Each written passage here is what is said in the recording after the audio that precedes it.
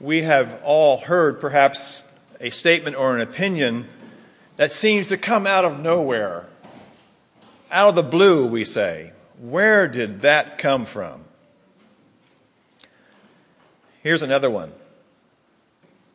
Not many of you should become teachers, my brothers and sisters, for you know that we who teach will be judged with greater strictness. It seems abrupt. It seems to have no connection with prior chapters in James. It just seems to come out of the blue. We need look no further than the scrutiny of the many presidential candidates to understand that those in public positions will have greater scrutiny. And so we're not surprised by this truth from James 3, chapter 3, verse 1. But we are not aware of this writer's context. Where is this coming from? That's why we seldom read the Bible just one verse at a time, because we need what comes before and after to really understand what God is teaching us in the Bible. Verse 2.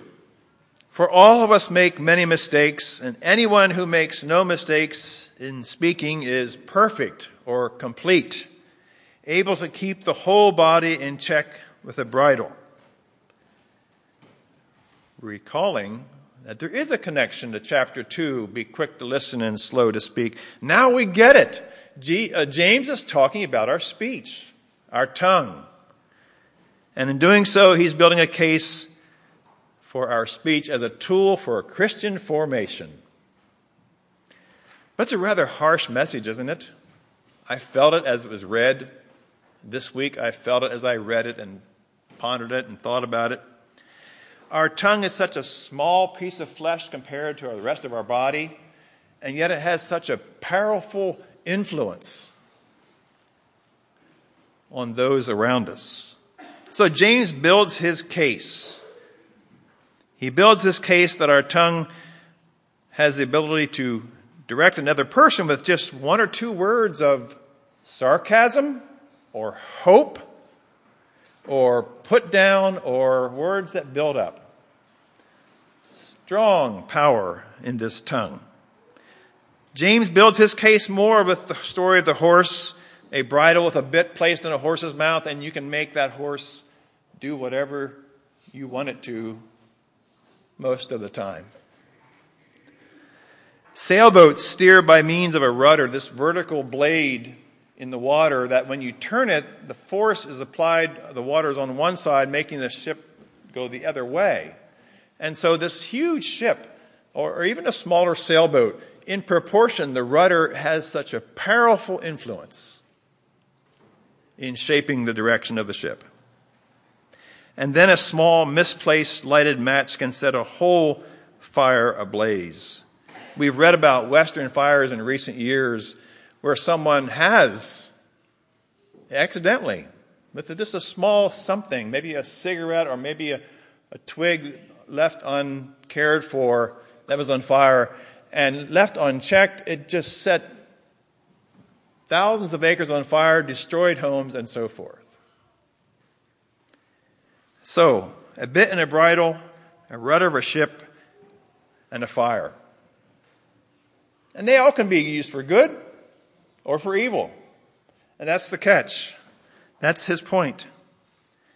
On the negative end, as James writes, our speech is like a runaway forest fire. This is harsh language, a poison, a deadly poison, or a stain on clothing that cannot be removed, or even more graphic, our tongue is like a restless being which cannot be completely tamed, that can just set in place one hell of a mess in our relationships. Now, we have a clue for this reason, for this writing. Not many of you should become teachers. Now we have a clue. We've also heard that it takes 7 positive comments to offset a negative one.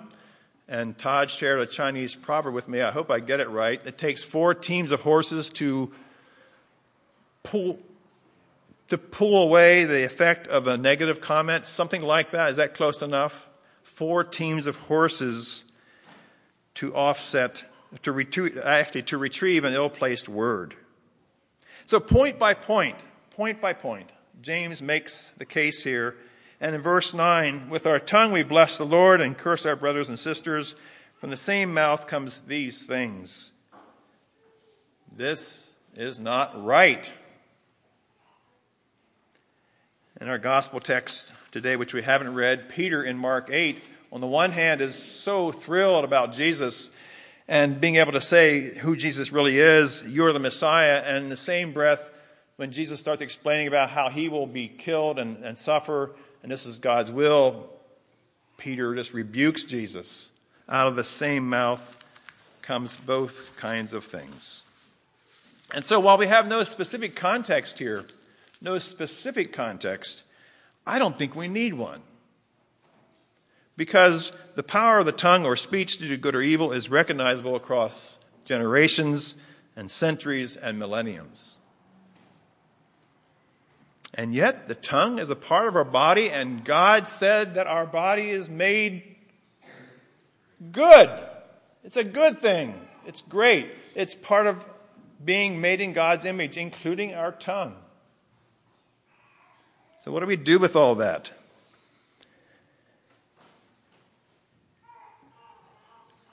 Students share some positive influences that may help us answer that question.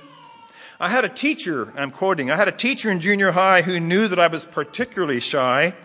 She would never challenge me and ask me to answer publicly, but instead took me aside and said, I can tell by your facial expressions that you are participating silently and that you know the answers.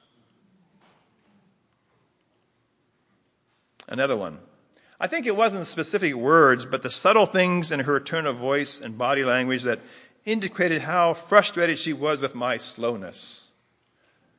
4 teams of horses.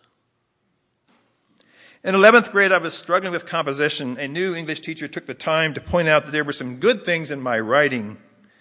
He motivated me to work harder on my themes, and before the year was out, I received my first A- on a composition. I still have that composition. I was told by a grade school teacher that my answer was stupid. 4 teams of horses.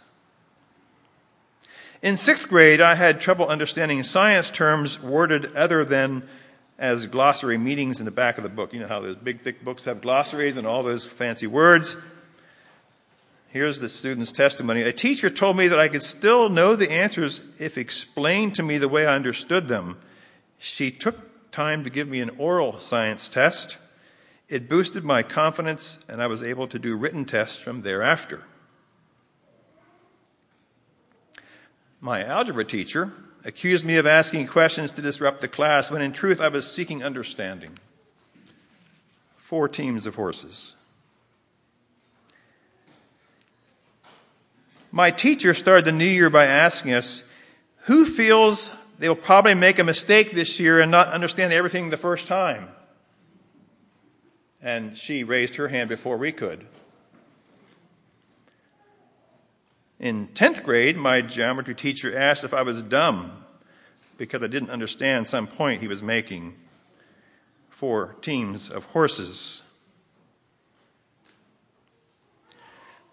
Self-esteem strategies do not require financial costs or a budget, but rather the sensitivity, respect, and caring of my teachers. In elementary school, I asked a question and the teacher said, "Weren't you listening? I just answered that." I rarely answered or asked questions after that. 4 teams of horses.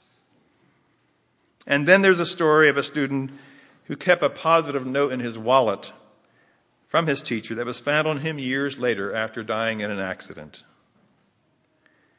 And this from a teacher. Teachers should never minimize the role they play in influencing students' lives, who not only touch students' minds but their spirits, the way they see and feel about themselves the rest of their lives. Such influence is truly a privilege that can be prized and nurtured. But there are many ways to receive formation. As a recent college graduate, I was teaching school in Sarasota Christian School in Sarasota, Florida, and I was sharing at a PTA meeting at the beginning of the year about my philosophy of physical education and the role that it plays in students' lives. And that included my philosophy of coaching junior high students, where I felt strongly that students should pretty much be given a chance to play regardless of their ability. They're junior high. They're 6th, 7th, and 8th graders. Now, wouldn't you know, come spring, the baseball season, and about halfway through, a parent came to me after a meeting and said, "You know, Mr. Sharp, my son is not playing hardly at all. You said, and you can fill it in." And the next thing he said was, "But I'm on your side." This man had great influence in the community, but when he told me that, he told me two things. He reminded me of my what? Of my goal. He reminded me how I'd strayed from that. And then he said, "But I'm on your side. I want you to do well."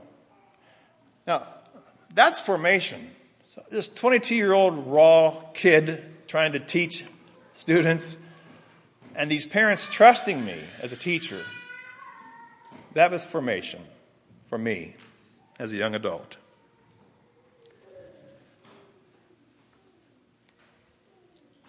James concludes this area of text with these words: "Does a spring give fresh and brackish water from the same opening? Can a fig tree yield olives, or a grapevine figs? Does salt water yield fresh water?" Oh, louder? No. It's beautiful how he builds, and we can't help but get it. In Matthew 12:34, Jesus responds to the religious leaders of his day with a parable.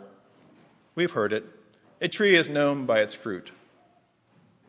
A tree is known by its fruit. For the mouth speaks what the heart is full of. Let us in our faith community pay attention to the language we use.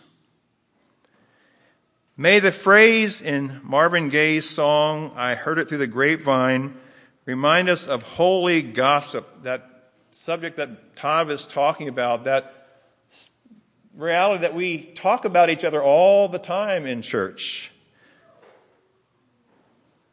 It's conversation or reports about other people's private lives. Gossip sometimes is thought of as unkind and can be. But let our speech become holy gossip. May our words in this faith community not only become holy gospel, but may it become like a fire that spreads and restores and renews the earth. May our speech be like the rudder for Christian formation that moves us toward Jesus, that grapevine to whom we are connected. As he said about himself, "I am the true vine and you are the branches." May our speech be like holy gossip, for as Zig Ziglar has noticed, you never know when a moment and a few sincere words can have an impact on a life. Let's pray.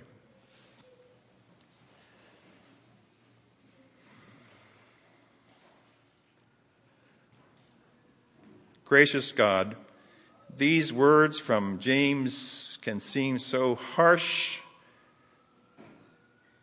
and yet you want us to notice. You want us to notice the power of good or evil in our tongue, in our speech.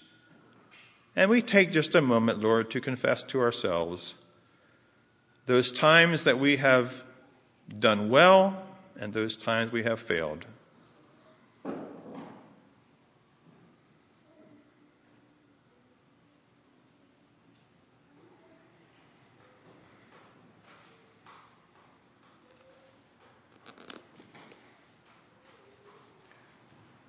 Lord, give us the tongue of a teacher for your sake and for your community's sake. Amen.